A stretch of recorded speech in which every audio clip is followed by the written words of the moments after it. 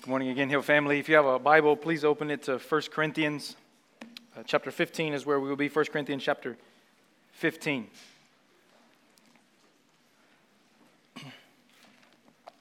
Again, if you were just coming in, my name's Jimmy. I'm one of the pastors here, and it is my great privilege to welcome you this Easter Sunday. To know me is to know that I have somewhat picky movie taste. I can't do the whole cheesy acting, predictable plot lines, and simplistic action scenes of most of the Netflix movies today. My taste for cinema is, I don't know the right word, a bit more sophisticated, I might say. For instance, second only to Rocky Balboa, the movie Braveheart, starring Mel Gibson, is a masterpiece of film. Braveheart is if you don't know, Braveheart is the Academy Award-winning movie loosely based on the historic retelling of the Scottish leader William Wallace and their fight for independence in the 13th century. I have a Scottish man in the audience, so I'm going to make sure I say loosely historical. After years of fighting, though, and leading the countrymen of Scotland to defy English rule, William Wallace was eventually arrested for treason and beheaded in August 1305. That's fact. While in prison, though, awaiting his execution, he was offered the chance to confess his wrongdoings, as was often the case with prisoners, to swear allegiance to the crown, and to receive mercy, maybe sparing of his life, or at least sparing of the manner in which he was going to die. But in the drama of the movie, meaning it probably didn't happen at all, the Princess of Wales herself comes to plead with Wallace to recant, to find mercy, yet he refuses. In tears, she pleads with him, "You will die, and it will be awful." To which Wallace famously responds, if you know the movie, at least in the Hollywood cinema, "Every man dies, but not every man truly lives." And while these profound words may or may not have ever come from the lips of William Wallace, they are packed with truth nonetheless, and truth that we must consider this Easter morning. Truly living, more than just breathing in air and out like we're doing today, spiritual life requires each of us coming to terms with death. Death is our great enemy. Death is an immutable reality in this world, which serves everybody alike. Death is as rude to presidents and celebrities as it is to beggars and farmers. It is no respecter of person. We cannot duck death's force. Death is the great fear and dread of this world. But not so for the Christian. For the Christian, the power, the pain, and the fear of death is silenced in the face of the resurrection. For the Christian, we don't just endure death. For the Christian, we don't just merely escape death. For the Christian, we overcome death. But we overcome death by life in the victorious King, Jesus, who defeated death through his resurrection from the dead. We celebrate the fact this morning that our faith is founded upon a great victory, a victory over death.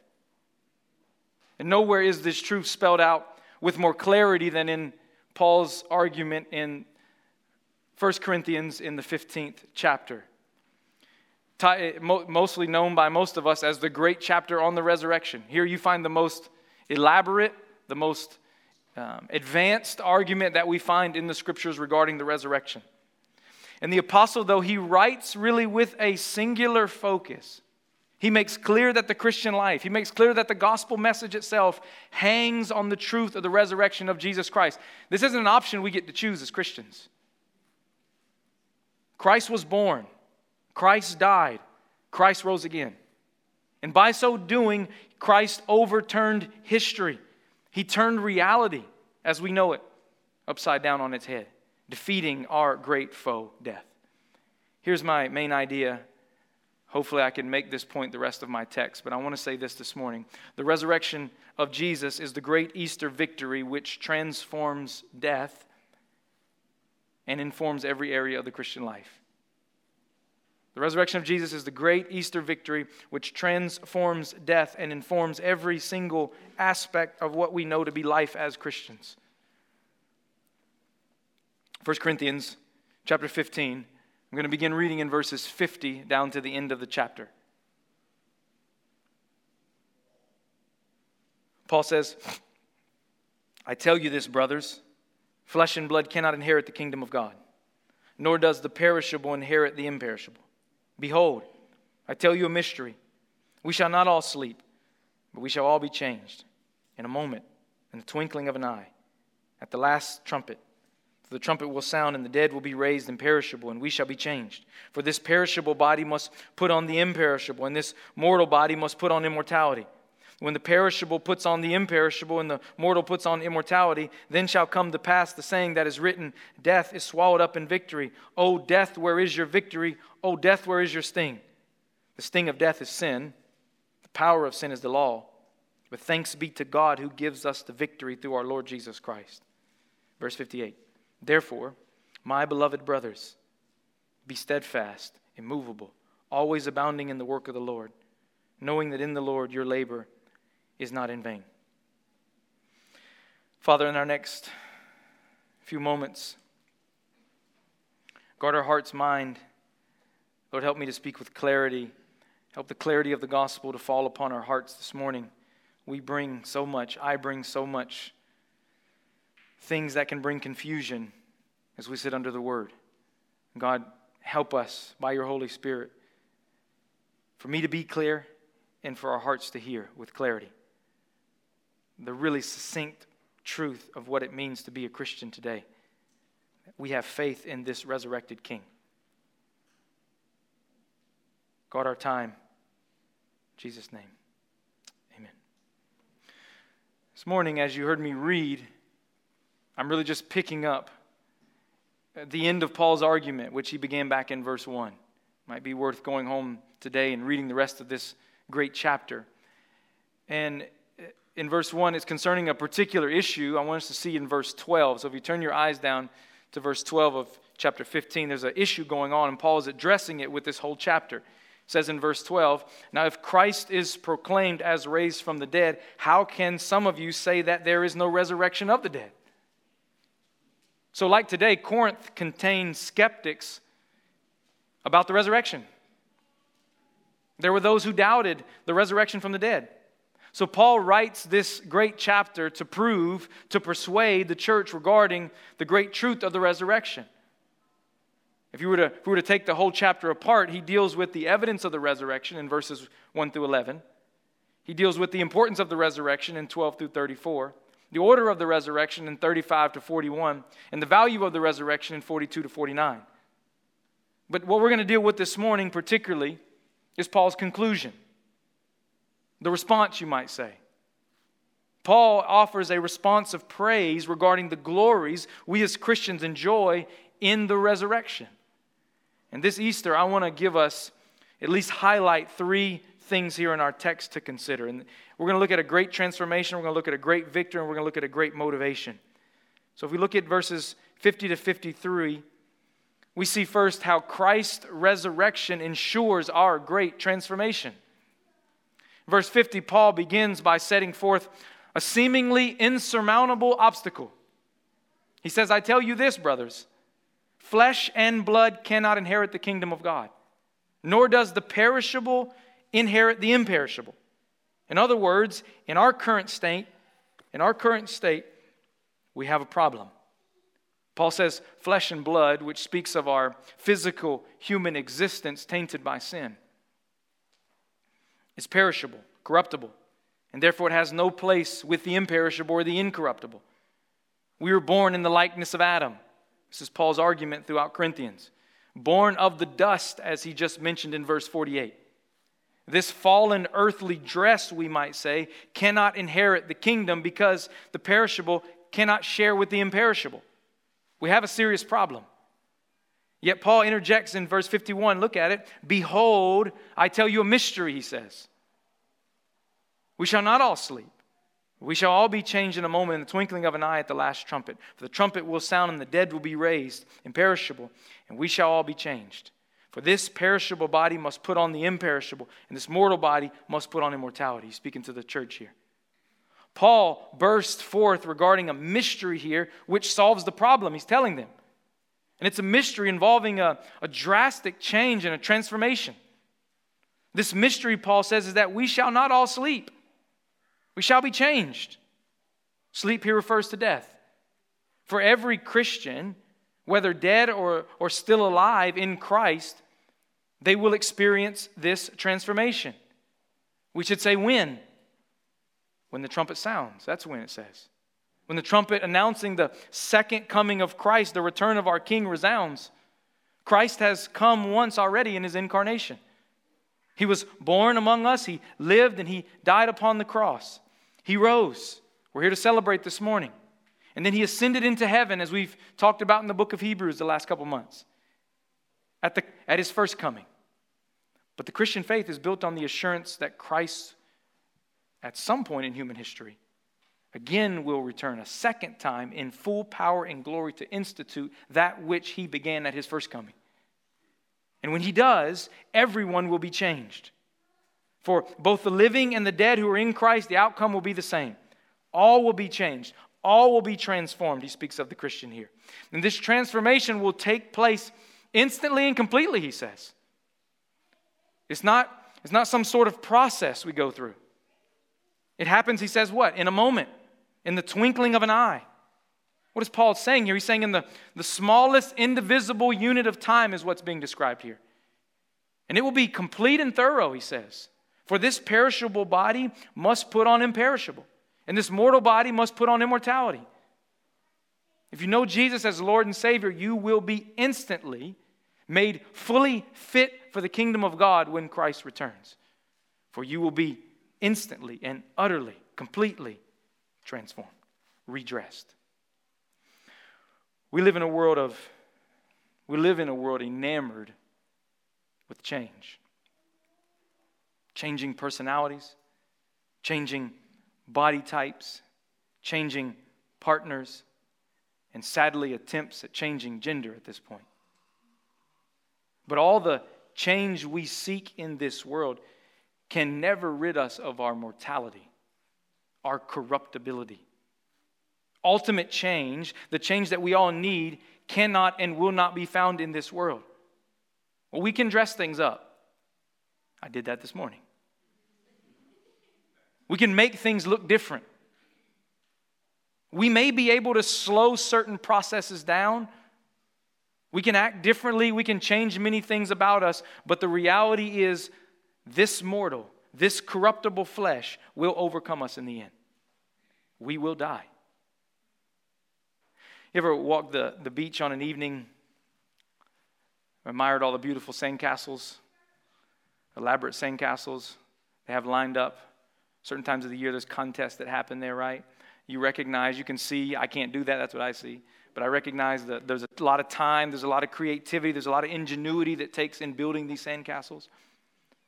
You ever returned in the morning, following the rise of the tide? You ain't going to find no evidence there was ever a sandcastle there. You might find somebody's little tool that's been washed around. The inevitable happens. Tide comes in. Castle disappears. Brothers and sisters, our lives in this world are like sandcastles on the beach, simply waiting for the tide to come in. We build them. We do our best to beautify them. We try very hard to preserve them. We add a lot of things to them. But the tide of death is coming. Our lives will be given over to death. Our corruptible, perishable bodies will give way. We need change. We need a transforming power outside of this world. And this is what we find in the resurrection of Jesus. He has the power to turn the tide of death. Paul said that in the kingdom of God, when Jesus returns to establish it on this earth, our bodies will be changed so that there will be no decay, no wearing out, no running down, no death, no tears. The resurrection of Jesus ensures our great transformation first. But secondly, Christ's resurrection accomplished our great victory. In verses 54 to 57, there are two common but very important words. I want you to see them in 54 that are important to consider here. The first one is when. Your translation might say, so then, or but when. This word denotes what? Time, right? But there's a second word. The second word is then, about 3/4 of the way down in the verse. Then shall come to pass. What does this imply? This implies a result, right? So in other words, when this great transformation takes place, a glorious result will follow. What is it? It is our great victory. Death will be swallowed up in victory, the text says, or as Isaiah 25:8, where Paul is quoting from, says, death is swallowed up forever. Swallow up here has to do with total destruction, a total end. Think about my teenage boys and my cabinet full of food. They swallow it up. Ain't nothing left. It's gone quickly. They don't leave no evidence or anything. It's gone. I heard an amen over there. Now, we know that death is not swallowed up yet.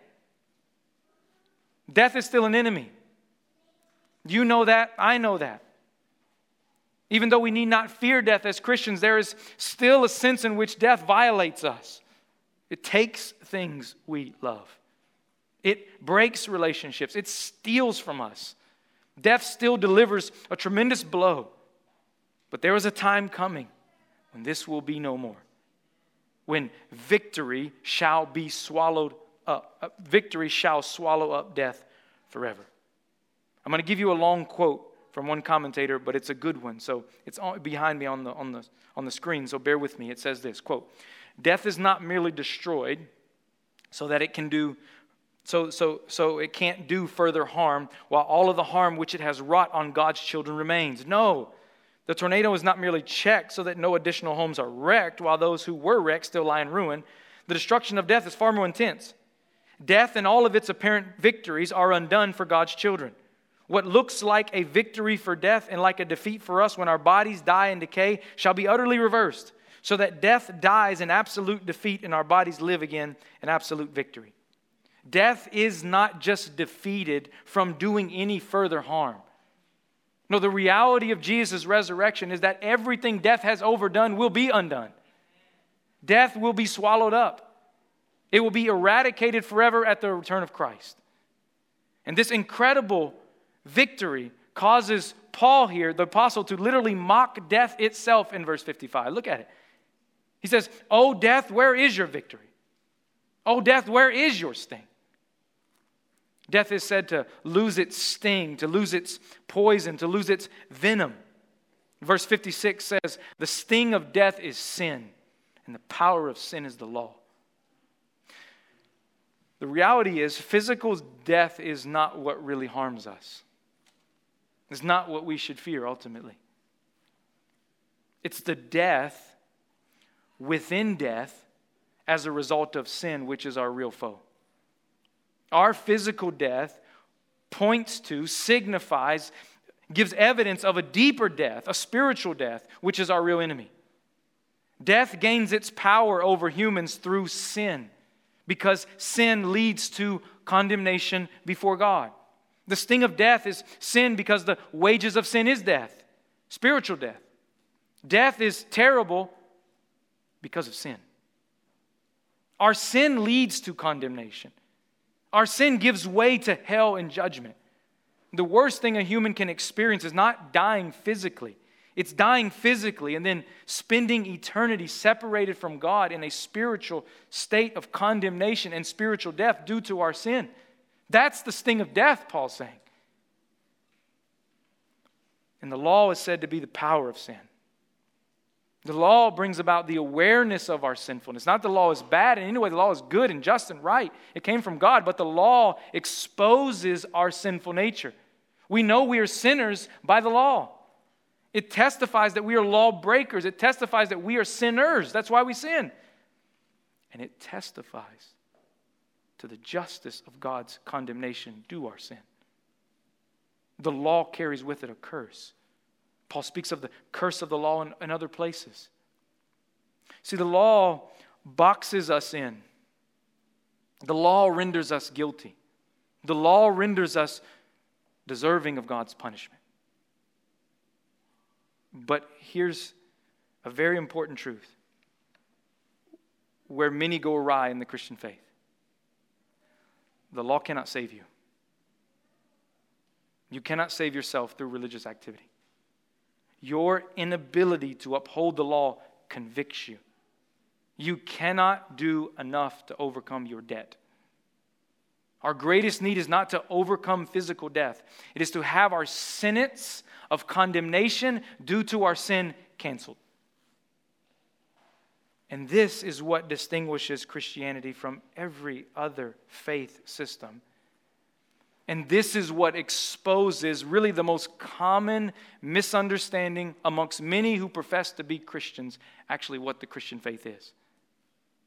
If your understanding of Christianity begins in any way in the first person, you're missing the mark of the gospel message of Jesus Christ. If you say, I am a Christian because I am a Christian because I'm a pretty good person. I'm a Christian because I attend church. I'm a Christian because I was baptized. Even this, I'm a Christian because I believe. Because I'm better than so-and-so. Beloved, the Christian faith is not to be founded on the first person, I, in any way or any sense of the word, but in the third person, but he. And this is exactly what leads Paul to burst forth in 57 in praise. But thanks be to God who gives us victory through who? Our Lord Jesus Christ. Death is swallowed up in victory and the sting of death is removed because God did something. That's the message of the Christian faith. He did something worthy of our praise. Thanks be to God, the text says. What did he do? God sent his son, Jesus, to satisfy all the demands of the law through his perfect, obedient life, which we never could do. And then he bore the penalty of our sin by dying on the cross in our place. Galatians 3 verse 13, Christ redeemed us from the curse of the law by becoming a curse for us. For it is written, cursed is everyone who is hanged on a tree, the cross. 1 Peter 2:24, he himself bore our sins in his body on the tree. Why? That we might die to sin and live to righteousness. By his wounds we are healed.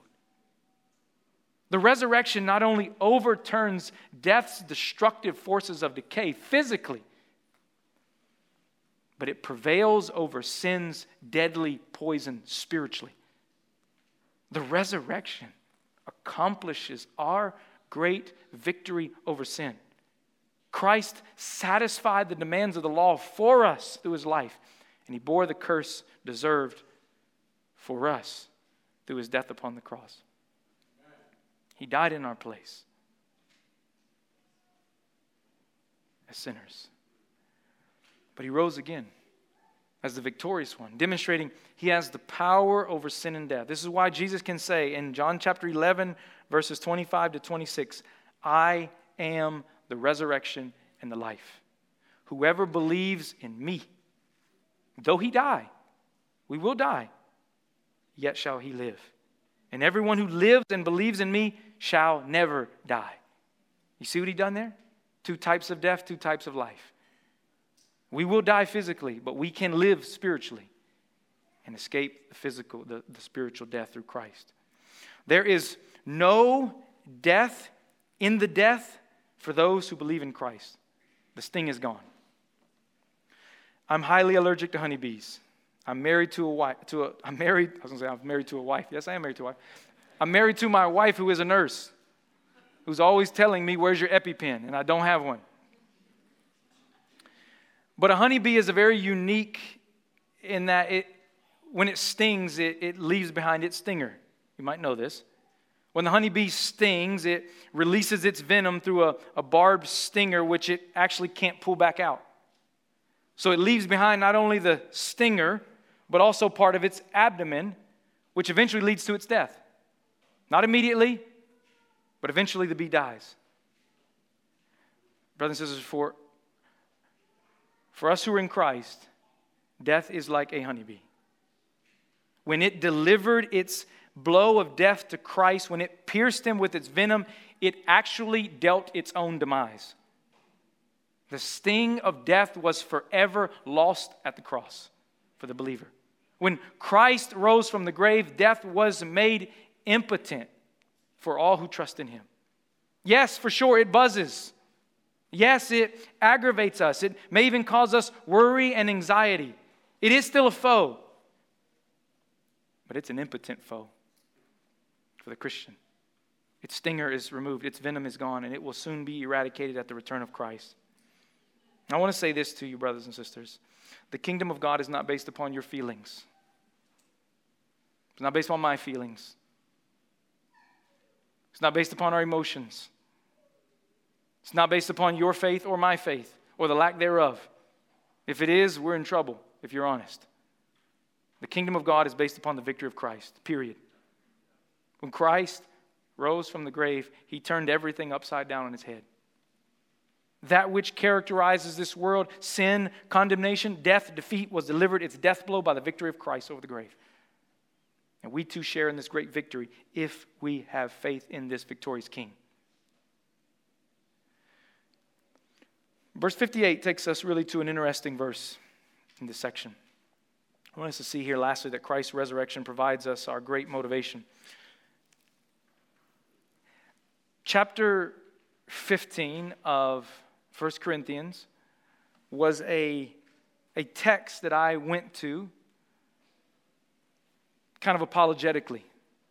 When I was dealing with someone who was doubting the resurrection or thinking about the Christian faith, I might go here to try to help persuade them and use it apologetically. But you can do that.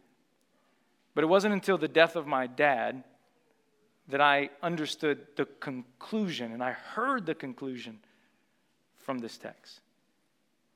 Verse 58, Paul brings us to a conclusion of this great chapter of the resurrection, which is really essential. Paul intends for there to be a practical effect of all that he just said. But not a practical effect just for us in the future. Like right now, today. The word therefore makes this point. Verse 58 spells out our rightful response to everything we have just considered in verses 51 to 57. And really all that's been said up this far. In other words, Christ has come. Christ has died for sinners. Christ took on for Christians our sin upon himself. He fulfilled the demands of the law for you and for me. He removed the sting of death. There is now no condemnation, no hell, no fear. Though our bodies go into the grave, the trumpet will sound, Christ will come, and our mortal bodies will be made imperishable. Death has been swallowed up by our victorious King. Therefore, he says, what does he say? Therefore, my beloved brothers, be steadfast, immovable, always abounding in the work of the Lord, knowing that in the Lord your labor is not in vain. Obedience is essential for the Christian life. But our obedience is essential not to earn anything from God. Obedience is our rightful response to all that God has done for us in Christ. In other words, our work, our labor is motivated by God's prior work in the gospel, particularly his resurrecting power. Paul uses 3 words here to describe our obedience in light of the resurrection. He says, be steadfast, be immovable, abound in the work of the Lord. Interesting word choice here. Steadfast speaks of keeping going or not letting up. Put your hand to the plow. Don't take it off till your work is done. He's speaking of steady movement forward till the work is complete. Immovable is to be still. Not to even make a twitch. Paul is calling the Corinthians here to be firm, to be steady, to be unmovable. In relation to what? In relation to the resurrection. In relation to the theological truth of the gospel of Jesus Christ. Remember back to verse 12 where I began. Where some were doubting the resurrection. And then listen to the similar language we read in verse 1, how he ties into the end in verse 58. Put your eyes back on verse 1. Paul says, "Now I would remind you, brothers, of the gospel I preached to you, which you received, in which you" what? "Stand, by which you are being saved, if you hold fast to the word I preached to you, unless you believe in vain." See the similar language there. Paul is calling the Corinthians to stand firm in the resurrection, because without the resurrection, there is no gospel. If you lose the resurrection, you lose the gospel. Without the resurrection, we are still in our sin. And if we're still in our sin, we're still under the condemnation of God. But thanks be to God, we have victory in Jesus Christ. The resurrection reminds us of this. Be movable on this, he says. And then, what does he say? Work hard. That's what he says. Work really hard, Paul says. Paul concludes, if you know the resurrection to be true, and you are standing firm on it, you ought to work hard in his view. Always abounding in the work of the Lord, knowing that in the Lord your labor is not in vain. This brings us really back to Wallace's quote a bit, right? Everybody dies, but not everyone truly lives. Brothers and sisters, we cannot truly understand what it means to live in the Christian life until we come to terms with death, until we come to terms with what the resurrection means. Paul says here that the resurrection for the Christian should be settling. The resurrection should be shaping to us. The resurrection should be perspective forging for us. It should put roots down. It should make us steady and strong. Because the resurrection changes everything. Yes, the resurrection is the basis for our Christian hope, no doubt. But it's also the motivation of every area of our lives. Church, the resurrection assures us, the resurrection of Jesus assures us there is a kingdom. And it's not this one.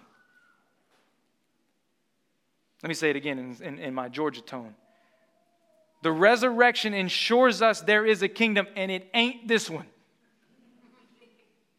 We hold fast to the truth of the gospel. We believe and embrace the resurrection of Christ as motivation for all we do in this life.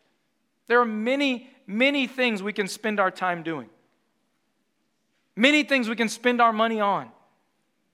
Many things we can give our attention to in this world. That will be in vain.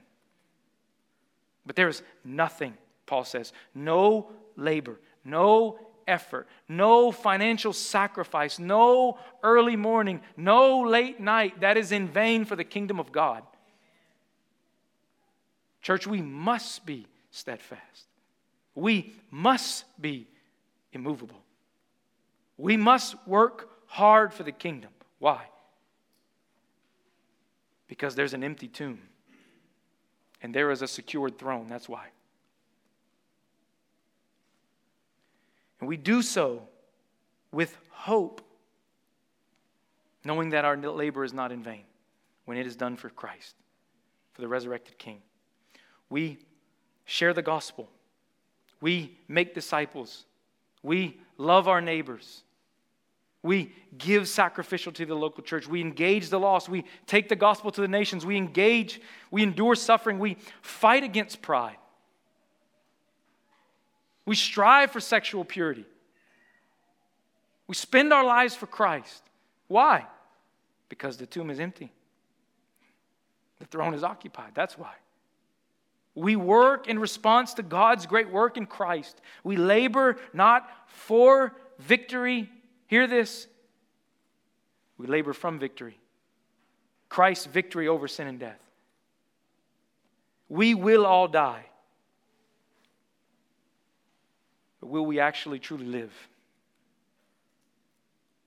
To be a Christian, to experience true spiritual life, is to be the product of two births.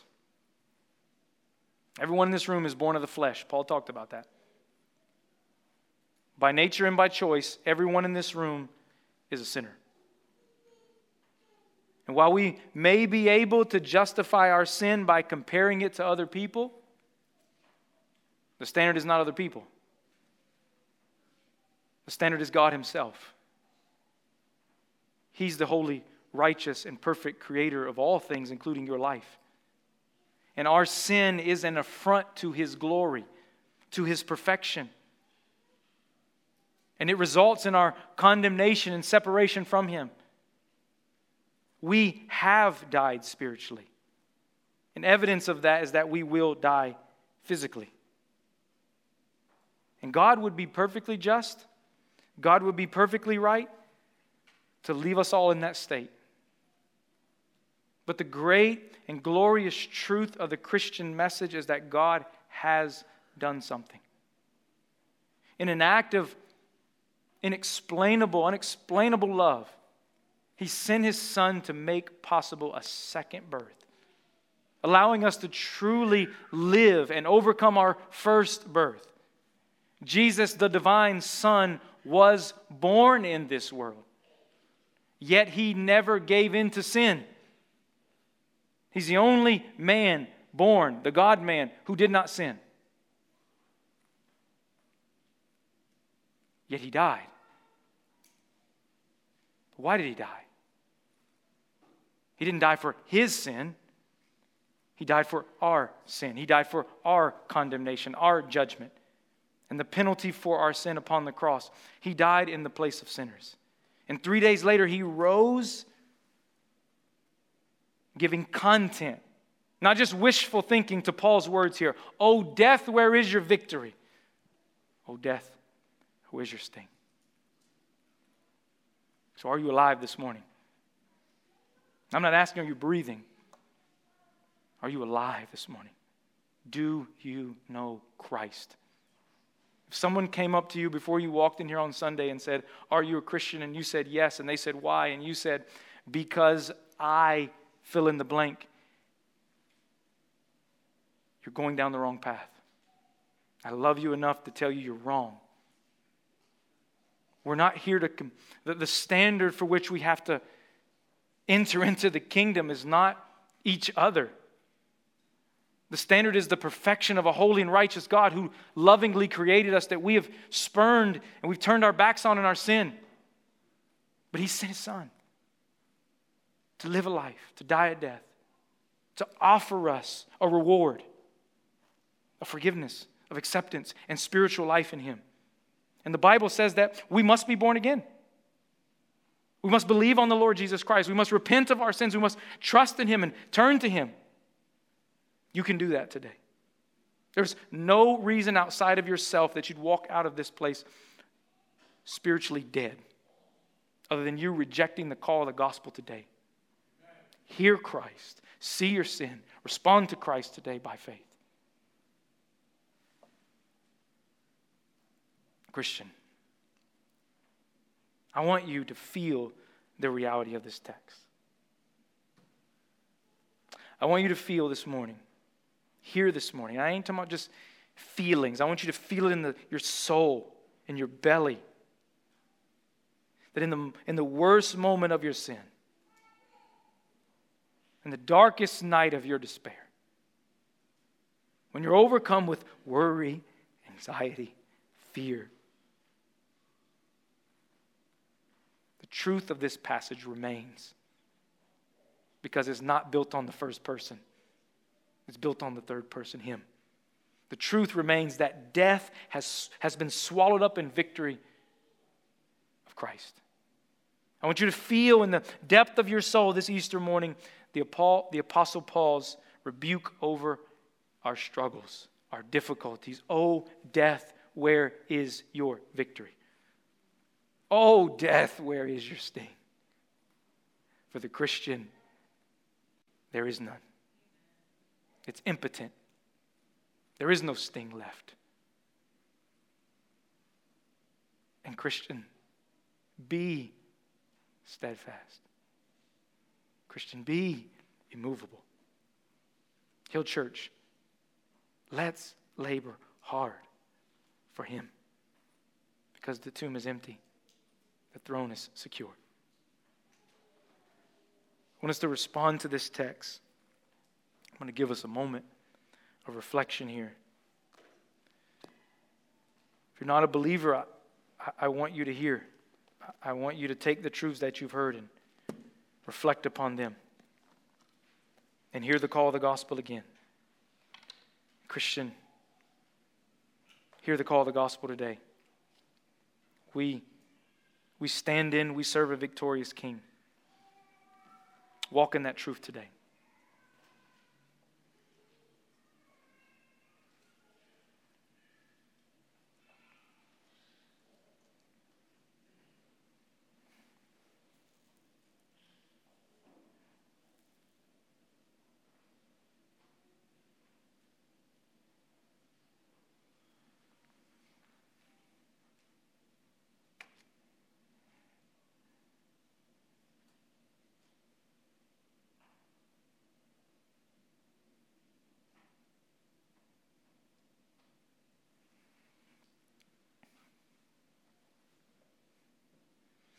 Our God and our King.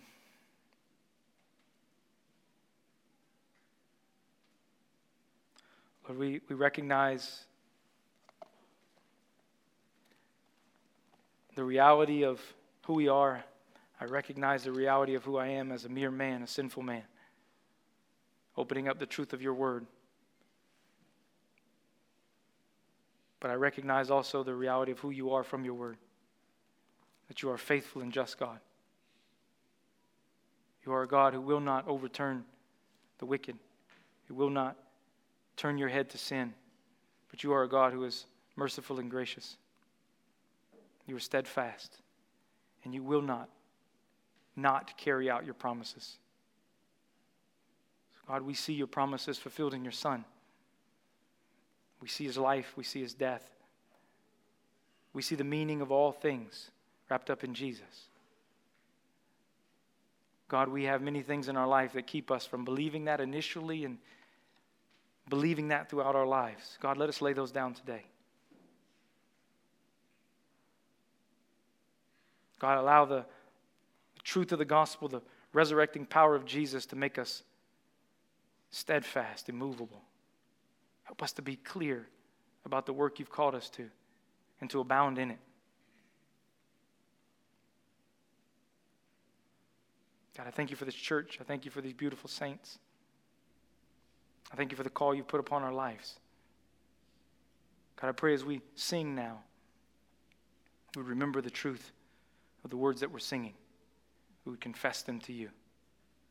We love you, Jesus. In your name we pray. Amen.